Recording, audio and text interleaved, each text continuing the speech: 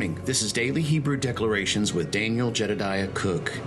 And I'm reading the Daily Hebrew Declaration for today, which is February the 6th, 2020.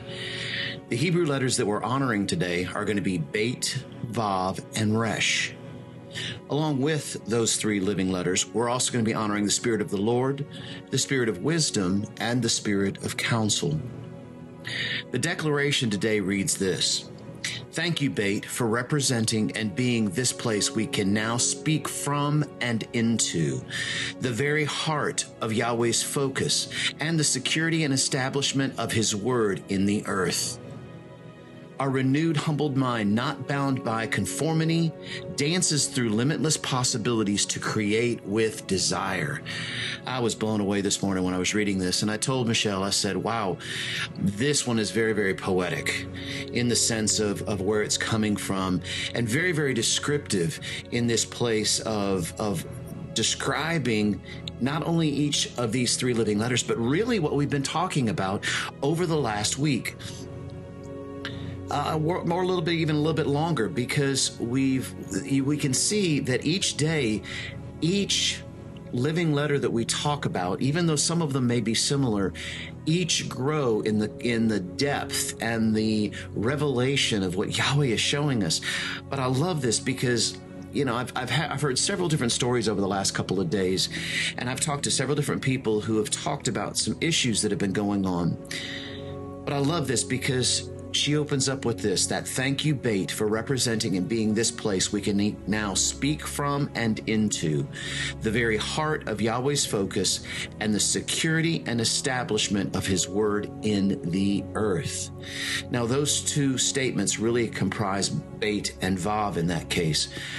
But I want to start off, let's talk about the first part of that, because yes, Beit, we thank you for representing and being the place. See, Beit, once again, remember, means or talks about the house. It talks about a place of communion.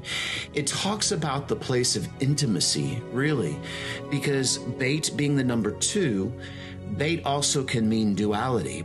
And so when I look at, like, when I try to describe duality, the way I like to describe it is two sides of the same coin. You know, one may be heads, the other one may be tails. And we could argue all day long as to whether it's heads or tails when we're looking at the coin. But until we come to the place where we realize that it's a single coin that has two different ways that it can be seen from, then we begin to understand the oneness of duality, the oneness in the midst of that. So to me, that's that place of intimacy, because even though sometimes we may have differing opinions or differing ways that we can see things, there's still the connection. There's still that place of saying, no, we're one in Him. And it really doesn't even have to do about differences either. It can be about the similarities and the recognition of the fact that we are a single coin.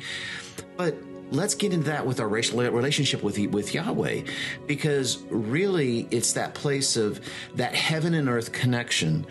I remember when I was a kid growing up that many times I always seen Yahweh as this God that was removed far away from me, and that I was having to try to get to Him, or He was having to try to get to me. And it was almost as if there was a total separation between the two of us. And even after I'd asked Yeshua into my heart, there were times that I felt like that separation was a great gulf, a great expanse that just couldn't be crossed. And then Yahweh took me into understanding the living letter Beit, and I realized that was not the case. Matter of fact, it had never been the case. What was different was my way of looking at it, my perception. And when I changed my perception, I realized that I could be with Him, and I could walk and talk with Him, and we can speak from and into that place. So we can speak from that place as Yahweh speaks with us, and we can speak into the place.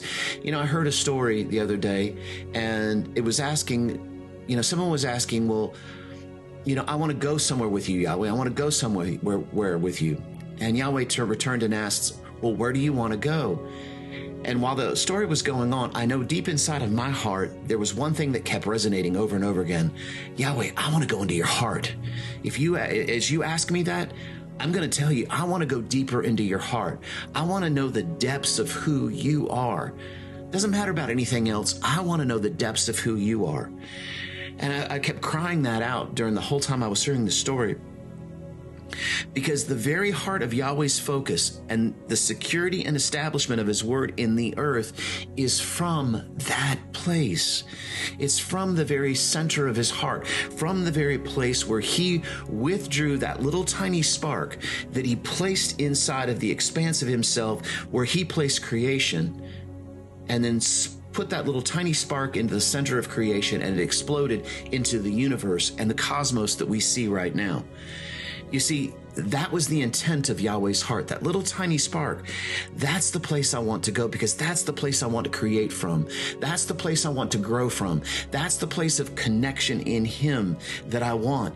Because in doing so, I then establish his word into the earth, because his words become my words. I look into the face of the Father and I become what I behold. And I establish his word into the earth. Because our renewed, humbled mind, not bound by conformity. I'm not bound by the conformity of religion. I'm not bound by the conformity of what other people have told me that the scripture is supposed to represent. I am bound by the conformity, if you will, that Yahweh has placed. And there is no conformity in that. Well, okay. Maybe there is conformity in the sense of becoming what I behold in him. But I'm not talking about the restrictions of religion that keep things boxed in. I'm talking about this place where where our humbled and renewed minds are not bound by conformity, and it dances through the limitless possibilities to create with desire. You know, I wrote this poem that literally talks about just that. I spoke a little bit about it just a moment ago, where it really talks about this place of how Yahweh created this expanse within himself.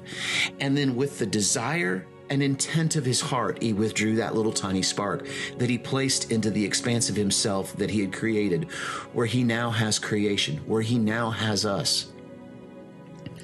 You see, in a sense, what that whole picture gave me is this place where I remember as a kid being told, you know, and I agree with this, that there's a God-shaped hole inside of me that only he can fill. But when Yahweh began to show me this place of where he had expanded himself to place creation inside of, number one, the first thing I realized is that we've always been in him. We've never been in a place where we've been outside of him. We've always been in him, because he created this place, this expanse where creation now sits inside of himself. That's the first part of it. But then the second part of it, I got to thinking about, especially when I was relating to this place of having a God-shaped hole inside of my heart. Because then I realized, Yahweh, you have a man-shaped hole. You have a man-shaped place inside of your heart that only I can fill, that only we can fill. And all of a sudden I was like, oh, my word. Yes, Yahweh. Thank you that as above, so below, just as on earth as it is in heaven. So if I can point to it on the earth and see it with my relationship with my family, with my wife, and so on, then Yahweh, the same is true with you. And you created a place inside of you for me to live. That is where our renewed and humbled mind, not bound by conformity, dances through those limitless possibilities to create with desire. Because I'm walking, I'm living, and I'm being in the place of the heart of the Father. And I'm creating in those places of desire and intent in that place. So let's go out today creating with desire and intent our renewed and humbled mind, not bound by conformity. You guys have a great day. We will see you again tomorrow.